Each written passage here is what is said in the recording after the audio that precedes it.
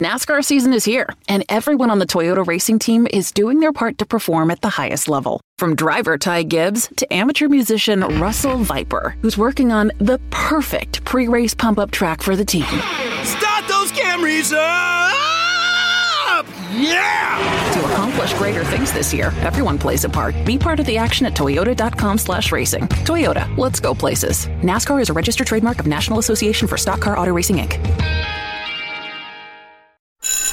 This NASCAR season, every member of the Toyota racing team is doing their part to take the trophy home. Like 6th grader Melissa Kowalski, who changes true to Truex on every true-false quiz she takes. All my teachers are Martin Truex Jr. fans now. Keep up the great work, Melissa.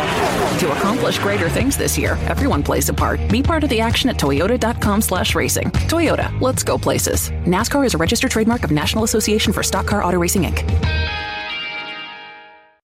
The following is a production of the Motor Racing Network, the voice of NASCAR.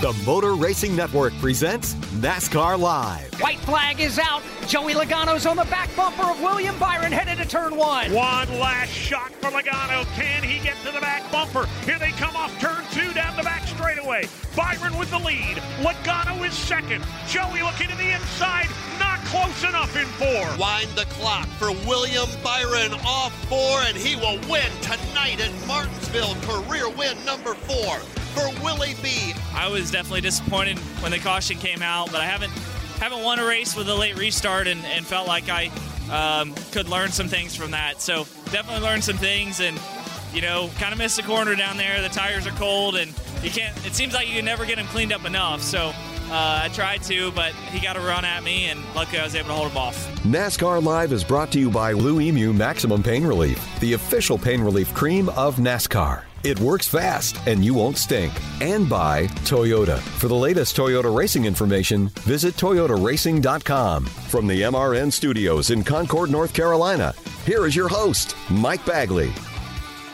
Hello, everybody. Welcome to another edition of NASCAR Live here on the Motor Racing Network. Mike Bagley and the entire MRN crew with you as we look forward to a Cup Truck doubleheader on the dirt at Bristol. Last year's truck race winner on the Bristol Dirt, Martin Truex Jr. He's going to join me on the show today. Also joining us will be Ricky Stenhouse Jr. He's going to discuss what it's going to take to get to victory lane on the dirt at Bristol. Plus, we're going to visit with Stuart and Jessica Friesen. They are a husband-wife combo that will be driving in the truck race that you'll hear on the Motor Racing Network this weekend. The Cup race will be run on Easter Sunday night. Alex Hayden is going to drop by to give us the history of NASCAR racing on Easter Sunday.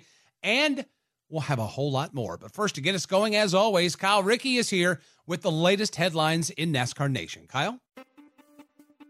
Mike, we are doing some dirt racing this weekend, and there are numerous Cup Series drivers that will be doing double duty to gain some extra experience. Last year's Cup Series Bristol Dirt winner, Joey Logano, will pilot the number 54 truck in Saturday's NASCAR Camping World Truck Series race for David Gilliland Racing. His teammate for this race will also be a Cup driver. Harrison Burton will be behind the wheel of the number 17 for DGR. Austin Dillon will also race on Saturday night in the number 20 truck for Young's Motorsports. Those Cup drivers will join dirt specialists like Buddy Kofoid, who will drive the number 51 for Kyle Busch Motorsports, and Jessica Friesen, who will be in the number 62 truck for Homer Friesen Racing.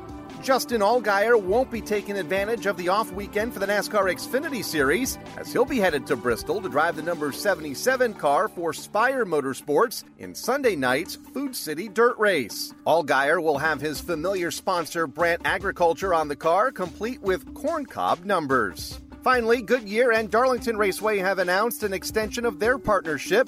The May 8th race at the track Too Tough to Tame will once again be the Goodyear 400 as part of NASCAR's annual Throwback Weekend at Darlington Raceway. You'll hear all 3 races of that triple header weekend at Darlington right here on the Motor Racing Network.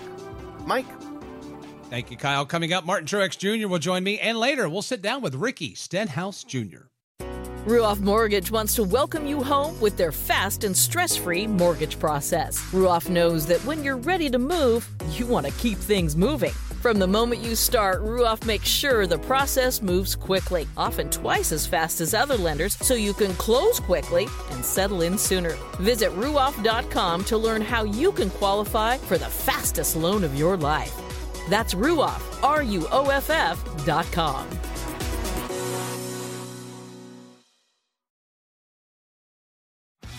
This is NASCAR Live. Now, back to Mike Bagley. Welcome back to NASCAR Live. Last year, Martin Truex Jr. surprised a lot of people when he not only won the truck race on the dirt at Bristol, but he dominated the dirt truck race at Bristol. I had a chance to sit down and visit with MTJ as he looks to discuss this weekend's racing at Bristol, the changes to the track, and when he thinks teams will have a good grasp on the next-gen race car. One last-ditch effort. However, the white flag goes in the air. Martin Truex Jr. for the final times in turn 2. For the last time, for the man that says he doesn't do too well on dirt, he's doing pretty well here today. Martin Truex Jr. He's been dominating here in this race. He has the advantage, some 5 truck lengths back to Ben Rhodes. A day late, but definitely not a dollar short. Here comes Martin Truex Jr. to the line. Martin Truex Jr. scores the upset and wins the Penny's truck race on dirt at Bristol. What have you learned about this race car that you feel you've got a good grasp on? Well, we made some really big strides last weekend at Richmond. Our short track stuff compared to how we ran at Phoenix, and just starting to understand we kind of understand what the car needs or what it wants. It's just really figuring out how to get there in 15 minutes of practice.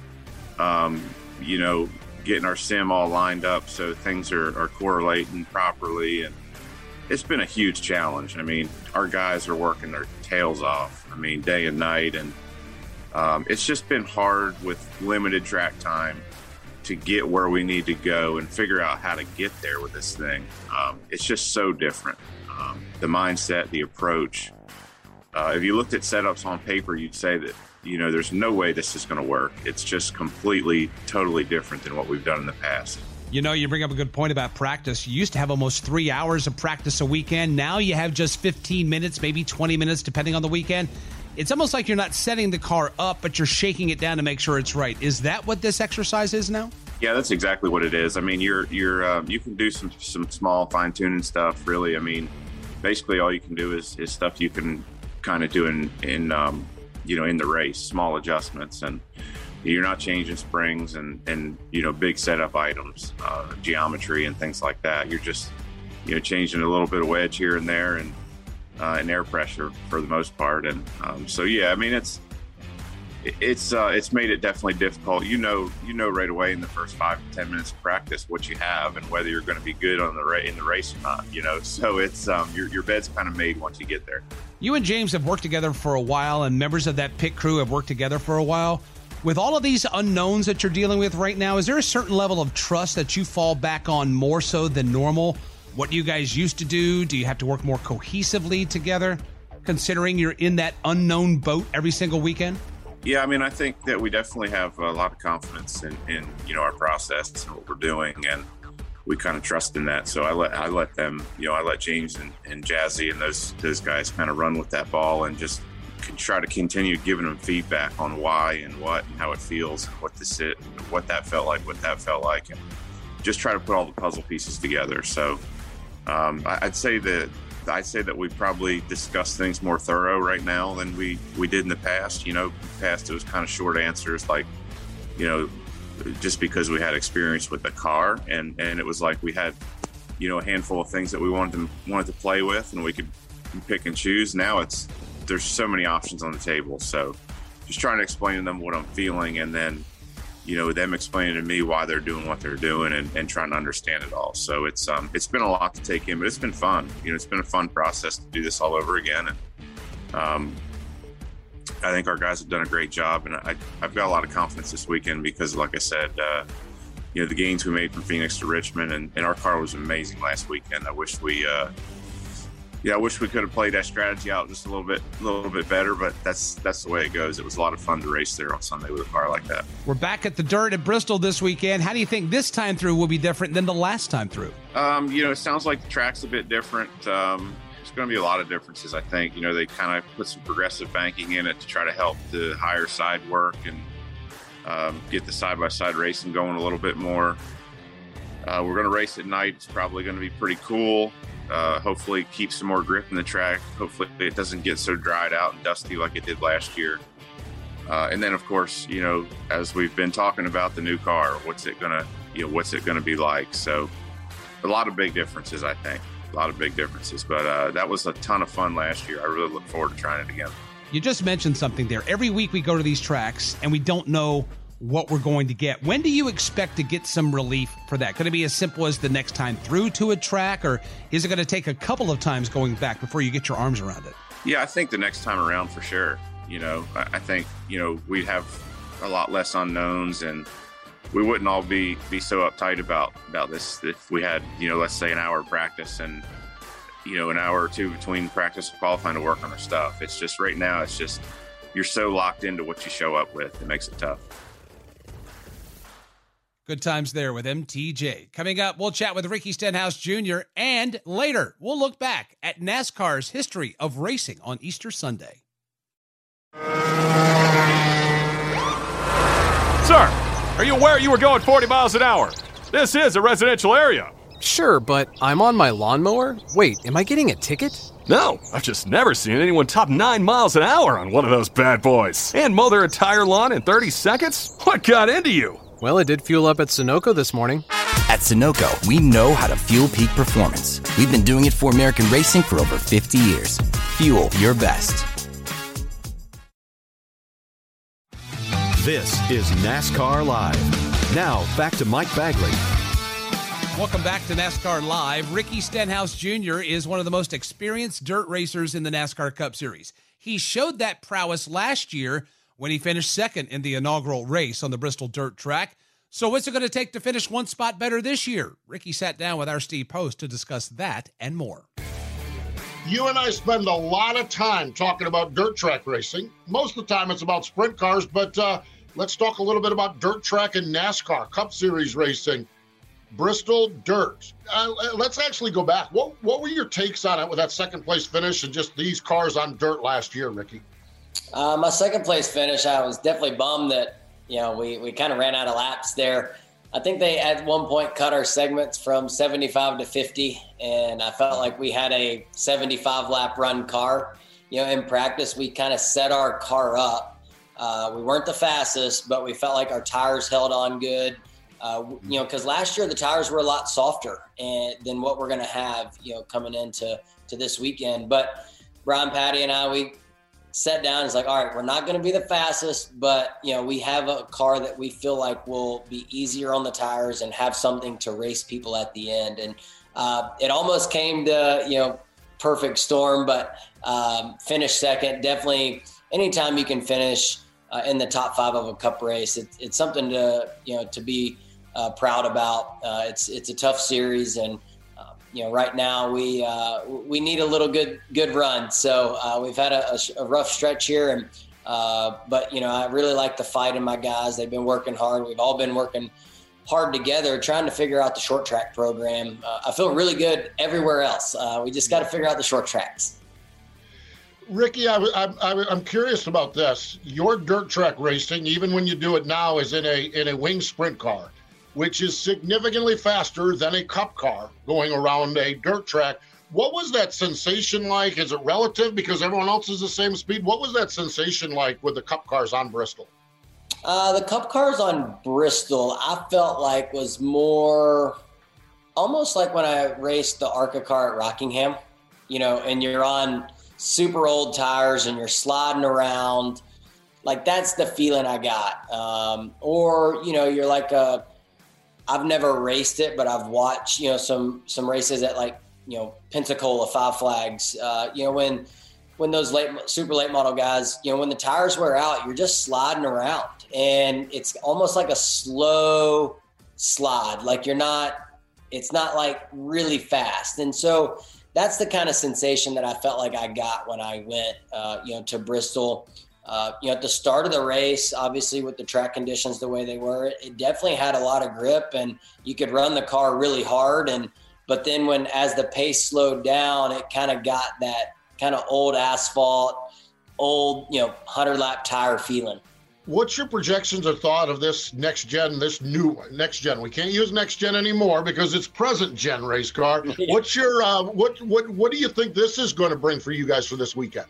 Well, I thought, some videos and things that I saw from the test, I thought, man, they ripped around there pretty good. I mean, I thought it looked really, really good. Obviously, track conditions were perfect and you didn't have somebody in front of you, so you could have the track a little bit more prepped. And so, that looked really fun. And then, I think the tires, they're a lot harder combination, compound than what we had last year, which I think is good. We'll be able to run more long green flag runs, which I think will make the Bristol Dirt Race even better than what it was last year, because last year, the 50 laps that we were able to run, was just enough for cars to start going backwards, about halfway through. And so I think if you could stretch that out to 75 or 100 lap runs, then you'll see cars really good early in that run and then kind of struggle late in that run. And then you'll have to take care of your tires. So I think that's going to be a good thing. Shifting, I'm not sure. We've shifted at just about every short track we've been to. I don't know what the gearing looks like right now, in the car, but that's something that could be totally different than what we had to deal with last year. I don't suspect us doing that, but you never know. We shifted 1,000 or 800 times, I guess, at Martinsville this weekend. So, twice every lap. So we'll see how that goes. Yeah, we didn't expect to shift at Martinsville, and here we are, so it's a neat time, that's for sure. You referenced the video. Stuart Friesen tested up there with one of the cars, and actually they had, I think, Nick Hoffman's modified, slinging some clay around and everything else. Did the track, some people talked about the track looked a little bit different configuration. I think they did remove some of the banking. Did you notice some of that as well, Ricky? Yeah, Steve Swift and the guys at SMI reached out to Larson and I know for sure. I don't know about anybody else, but we talked about it last year, even when Larson and I went and helped pack the track in the night before the race, at midnight. We went to go check the track out to see see how wet it was. And then they're like, hey, we're getting ready to pack this thing in if y'all want to jump in a Packer car. So we did that. We had a lot of fun with that. But, we talked about just, putting some progressive banking in it, making the bottom flatter so that maybe, in the race, I think we saw it in the late model race, the middle to 3/4 of the way up at the end of their 30 lap races came in and they were really fast up there. So, they got more banking as you go up the racetrack, and we were just trying to make the bottom slower. So taking banking out definitely makes that, that lane slower if they're both prepped the same. So we'll kind of have to see how that, plays out with our cars. Like I said, Stuart Friesen ran right through the middle of the racetrack where more banking was than the bottom, and had a lot of speed there. Definitely was faster than I thought he would be. So, it could play a factor in, having multiple lanes. Ricky, you kind of referenced it off the bat. It's not been necessarily the season that you guys wanted, some of the struggles you've had, but I look at where we're at here. The dirt race at Bristol, followed up by Talladega Super Speedway. You have got to have these circled on your calendar. Let's go. Let's get this thing back on track. Yeah, for sure. I mean, for us, I was actually really looking forward to the short tracks, just the way the car has been handling on other racetracks for us. I mean, we've obviously been really good at the super speedways with Daytona and Atlanta. We were strong at Fontana and in Vegas. We struggled at Phoenix, but we kind of felt like we knew why. And so then, we went to Richmond with something different than we did Phoenix. And it was kind of the same thing. So that's where we started scratching our head and trying to figure out, what do we got to do on the short tracks to, get the speed and the handling, like we do at other racetracks. So we're still scratching our head after Martinsville. But you know what? We got time to figure it out. We've got a lot of racetracks coming up. And like you said, if we can get on a hot streak here, 2 races would be nice to have, back-to-back good runs. If we could duplicate, our top 5 finish from last year in the dirt race, obviously you always want to win, but that definitely can carry into the following weekend, and Talladega is an important one for us. Ricky, I think about this. You just listening to you lay this out. We go super speedway, intermediate track, short track. We had the Coliseum back earlier on. Now we're dirt track racing. It's kind of like if you don't like what you're doing, just stay tuned a little bit longer because it's shaped. Do you like the variety we're seeing in NASCAR and the Cup Series these days? I do. I mean, the racetrack, the schedules. I mean, you used to know exactly where you were going every week. I have no idea where we go after Talladega. So, I try and take it 1 week at a time, maybe 2 weeks at a time, depending on, what our schedule's like and what I'm trying to plan for. But, I do love the shakeup of the schedule. After this weekend, we've hit every single type of racetrack that we're going to be on. And obviously for us as a race team, we know exactly where we need to kind of focus a lot of our effort to get better. We've had really good speed. We haven't had good finishes, but we've had really good speed at just about every single racetrack we've been to, except those short tracks. So if there's anything we can hang our hat on, it's that, our guys are working really hard. We've got some racetracks kind of figured out of what we need, but we have time to kind of, put our heads together and figure out the short tracks together. So, that's what I like about our JTG team is everybody works hard together. No pointing fingers. We're all just trying to figure it out. And I'm trying to give them as much information as I can from, the race so that, we can make, better calculated decisions on what to change to get better. So definitely like the switch up of the schedules. It definitely seems, crazy to me that, you can have Denny Hamlin win Richmond and then he's battling with me at Martinsville. And, we had 2 bad races in a row, and it's just crazy. I think if you hit it right with this new car, you're really fast. If you miss it, it's a handful. Thank you, Posty. Coming up, Alex Hayden will run us through NASCAR's history on Easter. And later, Stuart and Jessica Friesen will join us. This episode is brought to you by AT&T Fiber. And in honor of their straightforward pricing, we're going to have a straightforward moment, just you and me.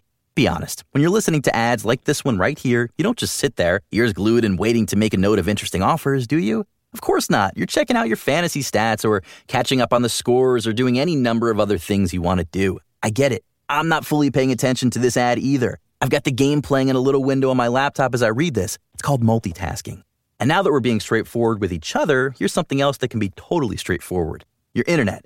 No, seriously, because when you become a gigillionaire with AT&T Fiber, you don't just get super fast internet speeds, you get a bill that's straightforward all the way. Equipment fees, price increase at 12 months, not a thing here. Everything is straightforward the way it should be. And that's it. You can go ahead and check on your fantasy team now. Straightforward is better. No equipment fees, no data caps, no price increase at 12 months. Live like a gigillionaire with AT&T Fiber. Limited availability in select areas. Visit att.com/hypergig for details. This is NASCAR Live. Now, back to Mike Bagley. We continue on this week's NASCAR Live. Sports are synonymous with holidays here in the United States. The NFL has Thanksgiving, the NBA has Christmas, and college football has New Year's Day. This year, we might see the beginning of a new tradition, NASCAR on Easter. But longtime fans know this isn't a first. Alex Hayden has more. When the 2022 NASCAR Cup Series schedule was released, there were lots of parts that raised eyebrows. One of those is occurring this weekend, a NASCAR event on Easter Sunday. Fans will know the series has long avoided racing on Easter. The last time it happened was over 30 years ago. But with so much changing in the sport, this was an opportunity NASCAR could not pass up. Ben Kennedy, NASCAR's Senior Vice President of Strategy and Innovation, said there were a lot of things that lined up correctly for this to work. Bristol Dirt will be moving to Easter Sunday and on prime time, a decision that we made. And, I think in the spirit of this year's event, we learned that it's important for us to make sure that dirt event is into the evening or under the lights. And we're able to secure that prime time window on Fox that evening. And you think about all the other sports leagues with, NFL on Thanksgiving, NBA on Christmas. this is our opportunity to run on Easter Sunday and drive a lot of momentum for our fans that are watching at home through Fox's season and through NBC's season from start to finish. This Easter Sunday's race on the dirt at Bristol will be the 12th time NASCAR has raced on the holiday. It was common for the two to overlap during the 1950s and 60s. Richard Petty won 3 races on Easter Sunday. Then after 1970, there wasn't any planned races on the holiday. It happened by chance. NASCAR racing next on MRN Radio. Just 4 weeks ago, the Winston Cup Series was here in Richmond, Virginia to run the Pontiac Excitement 400. But Mother Nature had a different idea as nearly 8 inches of snow covered the State Fairgrounds complex, forcing a postponement.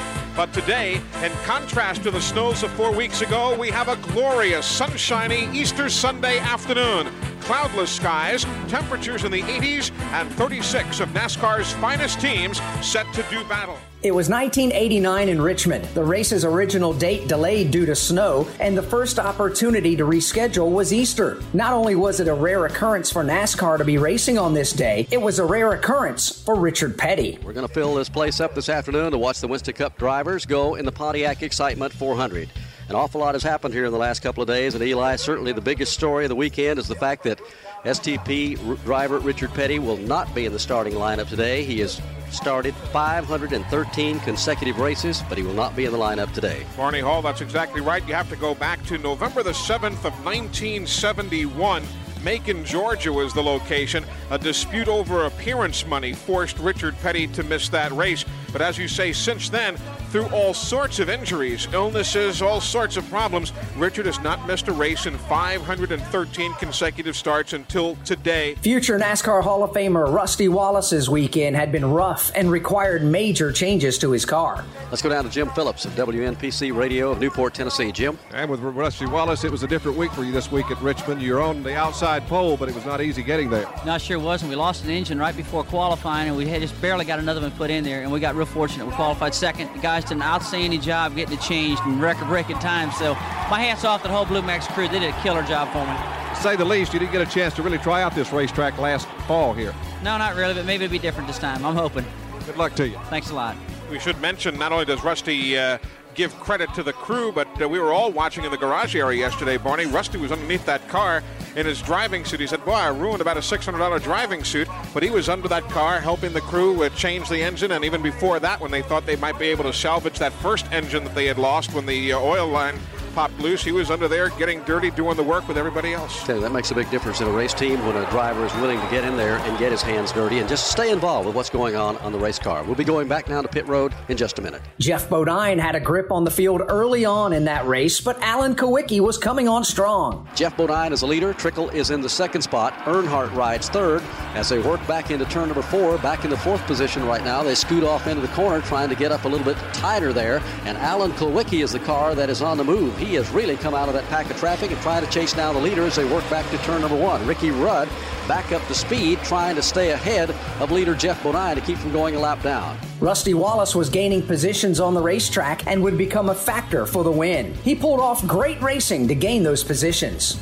And now there's all sorts of traffic for Rusty Wallace. He's going to have to try and blaze the trail, splitting the middle of Kenny Schrader and Terry Labonte to get back into turn number 1. Then that opening closes in front of Jeff Bodine. That's what you call using some race traffic to your advantage, Joe Moore. Coming off the corner, Bodine looks for the same path and probably shaking his head. How in the world did Rusty get through there? Not working for him. He has to get out of the throttle a bit now as he tries to get by the Schrader car. Tell you what, Rusty Wallace doesn't lift on that throttle too much for anything or anybody. If there's room to get in there, or if he even feels like there is, he'll take it right in the corner, pretty much like Dale Earnhardt. A battle for the lead between Alan Kowicki and Rusty Wallace ensued for the remainder of the race. Battle for the lead has not let up a bit.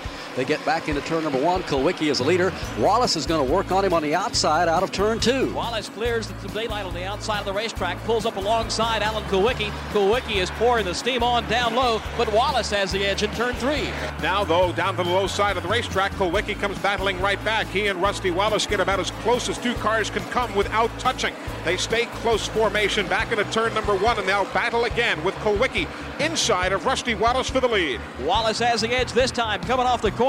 Here's Kowicki trying to pull back up alongside. Meanwhile, Dale Earnhardt sits behind him in the third spot. Once Wallace got hold of the lead, he didn't let it go. 1 lap to go, and here comes Kulwicki. He's to within a 2-car length deficit. He's to within a car length and a half in turn number 2 for the last time. Kulwicki closes in even more coming off the corner. Takes a little lower line off turn number 2. Is it going to be there? At the end of the back straightaway, he's still 2 car lengths behind Wallace. Rusty Wallace takes a good line through the corner. Kulwicki will shut it down to about 2 car lengths, but Rusty Wallace will win the Pontiac Excitement 400.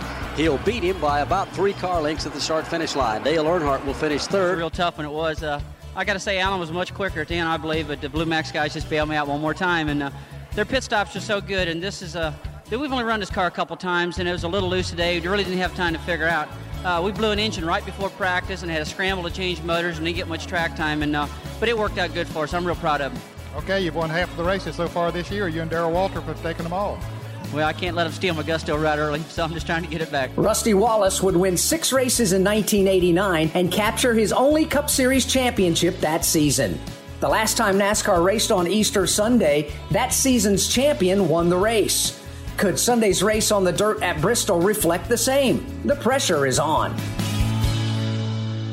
Thank you, A-Train. Coming up, Stuart and Jessica Friesen will stop by, and we'll also hear from some drivers about what they're expecting this weekend in Bristol.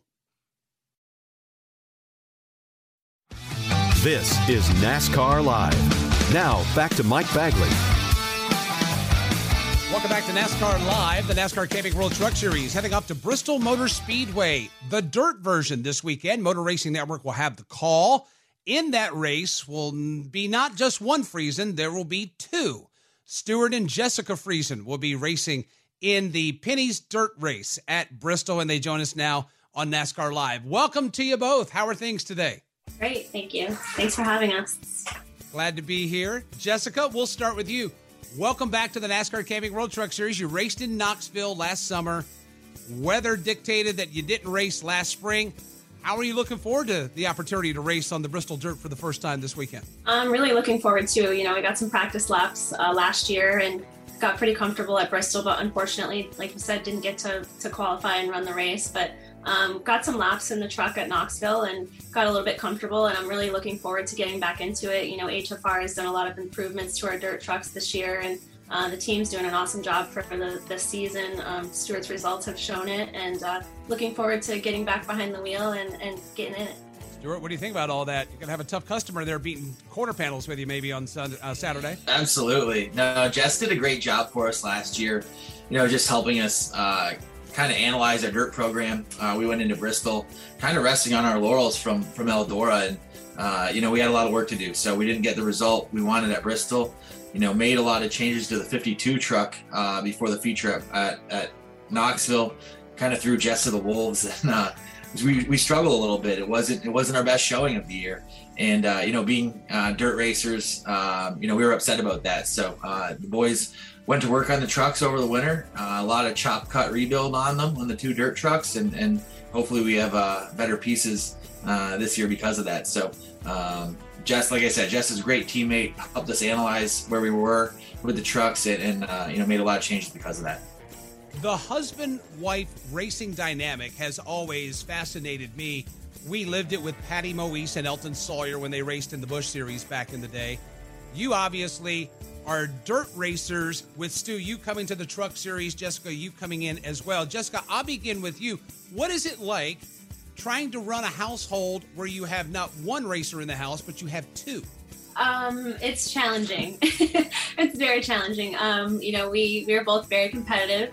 We both want to do everything right when it comes to our business, our son, our race teams.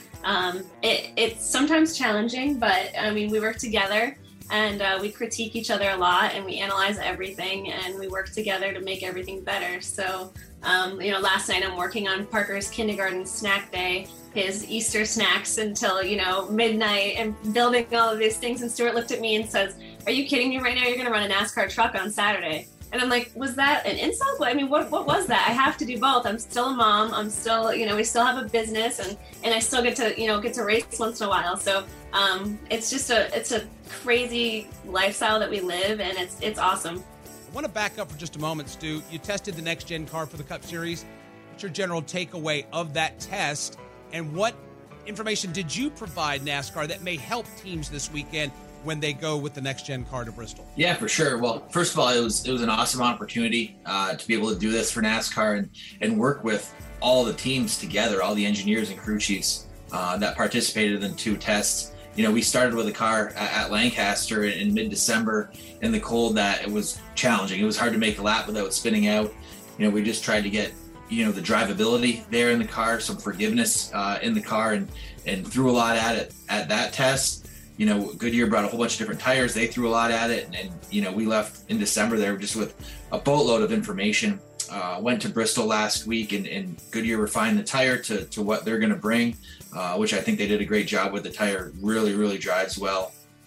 100% improvement than the tire we had last year, and then just tried to dial it in to Bristol to make the car forgiving, be able to get it bent and get sideways on the cushion if that's what it's going to be like, and also have the adjustability in it to run good on the slick. So we did a lot of different stuff, just provided the most feedback I could to all the different teams, and they can listen to that. And they left with a run log of the day, so they can adjust on their cars back at the shop and see what they bring. So we did test one session with the windshield out, had Nick Hoffman there with his UMP mod, and the guys did a good job tilling the track up and getting it muddy, and threw some mud at it. I pulled a couple tear-offs, and we covered the cockpit full of mud. And I'm not sure whether NASCAR will make the decision to race like that this weekend, but there's some good information there. So we'll see what happens. It was fun to do, and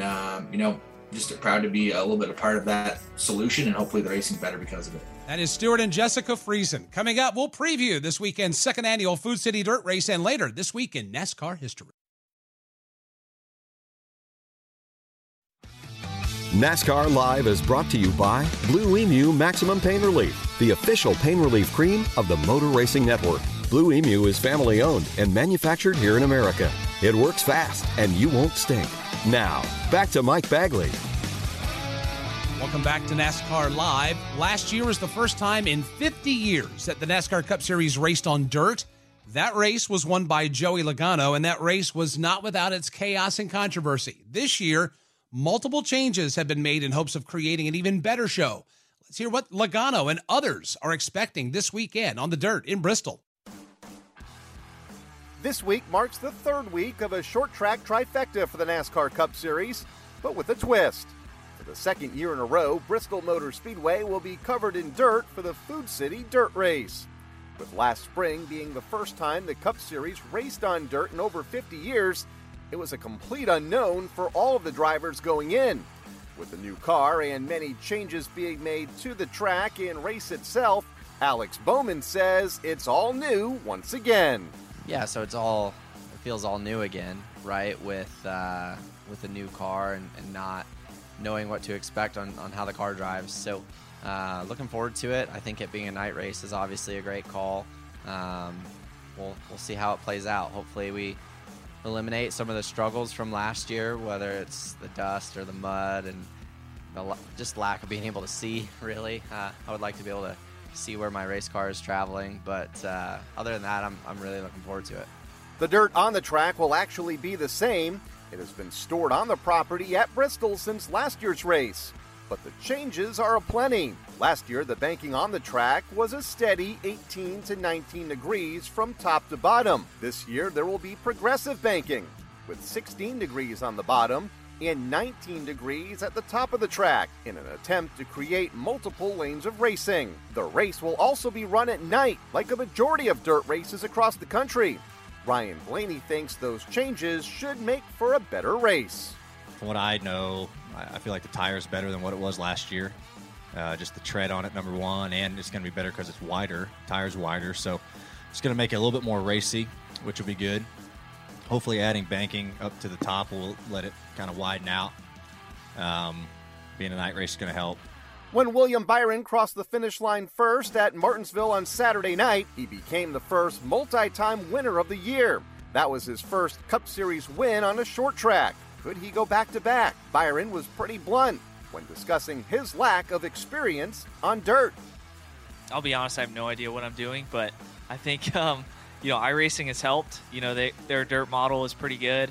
The way the track changes, I feel like I've been trying to watch a lot of dirt races to kind of see, how that all works. And luckily, last year with Bristol Dirt in the Cup car, it was pretty much like an asphalt track. It was just a slick asphalt track because it got rubbered in, and you just had to baby the throttle. But I think this year is going to be a little different. So hopefully the running the dirt late model will help me a little bit. I want to run a lot more of those because I feel like they're a full-size car. You can manipulate them. They're not too dangerous, I feel like, for somebody like me who has no experience. And Byron, winning on Sunday night might not be as big of a surprise as you think.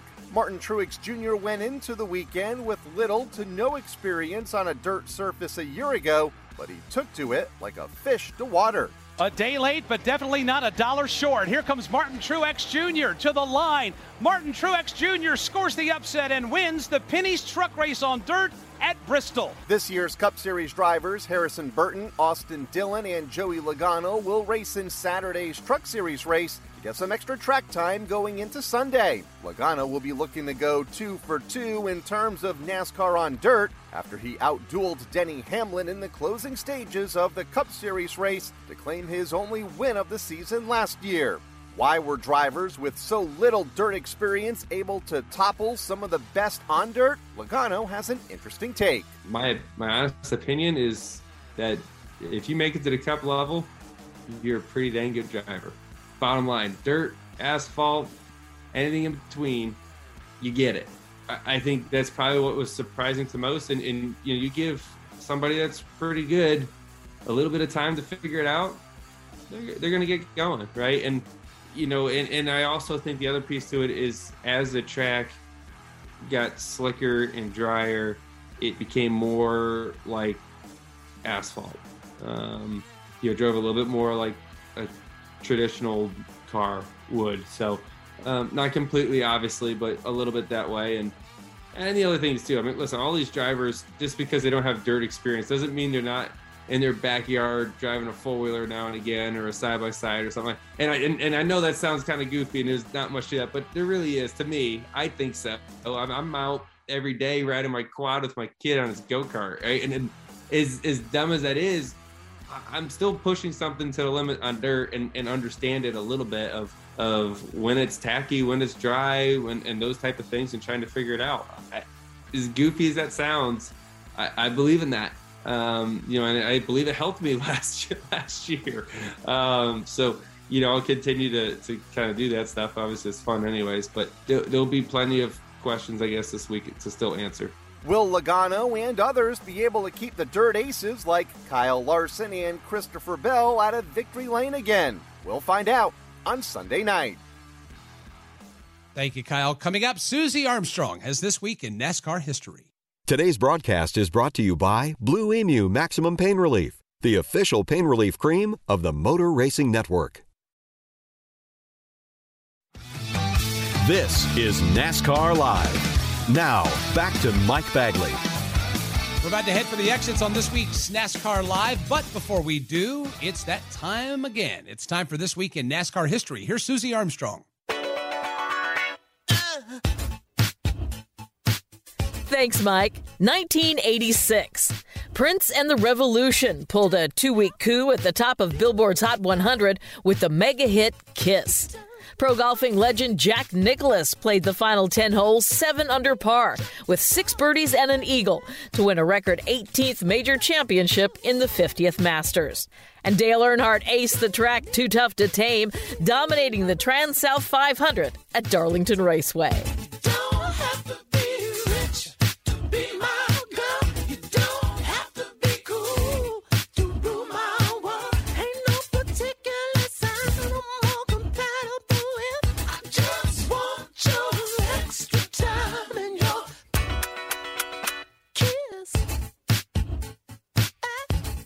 Allison goes high in turn 2. He holds down third spot. Bonnet trying to get beneath him. Can't quite make the move. Earnhardt will finish off this day of total domination, it looks like, with a victory. Waltrip now, 2 or 3 car lengths, starts to close in, but Earnhardt taking it very cautious now through turns 3 and 4. It looks like Allison will lock up third. Earnhardt comes off the corner just like he has all day long, brings the car down to the line, and he's going to win it by 3 car lengths. A challenge for the second spot.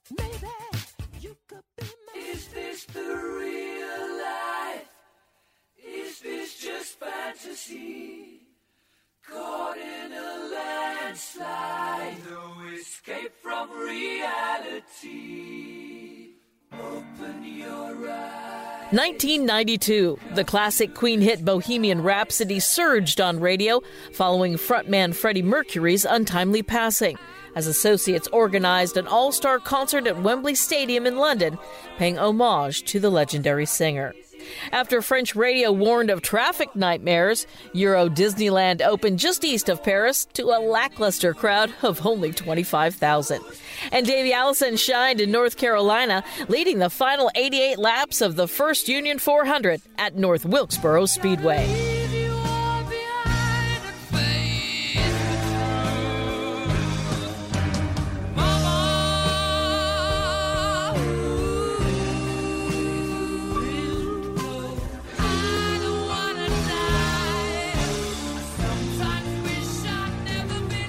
Nose to tail at the end of the back straightaway. Rusty right as one of his bumper, looking to the inside for a chance to get by. Wallace looks to the inside, but Davey Allison has the momentum and the lead and the win in the first Union 400.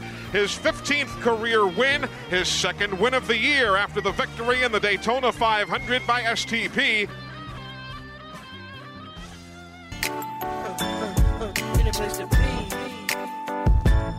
2008, it didn't take an Einstein to know Mariah Carey was on the airwaves as the E=MC² lead single Touch My Body topped the charts and vaulted the superstar past Elvis Presley in total career number ones.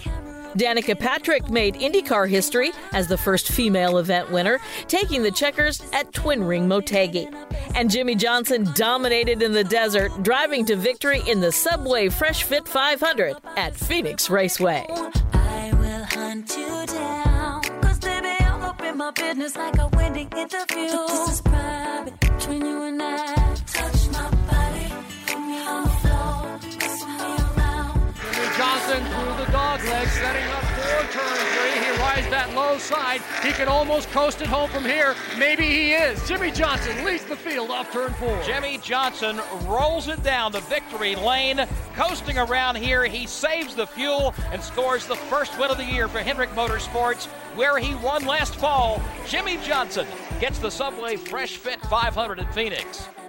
And those are just some of the events from this week in NASCAR history. Thank you, Susie. Be sure to join us for another installment of NASCAR Live Wide Open. It drops every Thursday, and if you've already subscribed to NASCAR Live, you'll automatically get it. If you haven't, you can get it where you get your podcasts. No NASCAR Live race day for you this weekend. The Performance Racing Network will have the call from Bristol. We'll rejoin you the following week at Talladega. After 1 week from tonight, we're back with NASCAR Live on Tuesday. Our thanks to Martin Truex Jr. for joining us. Also, our thanks to Ricky Stenhouse Jr. and the Friesens, Stuart and Jessica. And for the rest of the MRN team, I'm Mike Bagley. We thank you for joining us as well. We'll talk to you right back here next week, Tuesday night, 7 p.m. Eastern Time, with another edition of NASCAR Live. Until then, so long, everyone. NASCAR Live is a production of the Motor Racing Network with studios in Concord, North Carolina, and was brought to you by Blue Emu Maximum Pain Relief, the official pain relief cream of NASCAR. It works fast and you won't stink. And by Toyota. For the latest Toyota racing information, visit toyotaracing.com. Today's broadcast was produced by Alexa Wesselman, Julian Council, and Trey Downing. The executive producer for MRN is Ryan Horn. Remember to visit MRN.com for all of the latest news and information.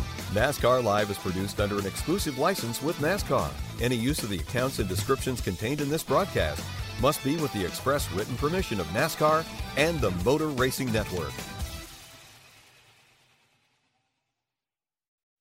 Buying a house can feel like you're going 200 miles per hour in bumper-to-bumper traffic with a dirty windshield and the sun in your eyes. Ruoff Mortgage has the technology, expert staff, and resources to simplify the process while speeding up the time it takes to get clear to close. So while getting a loan can seem intimidating, Ruoff Mortgage will have you opening the door to your new home fast and stress-free. Visit ruoff.com to learn more. That's ruoff.com.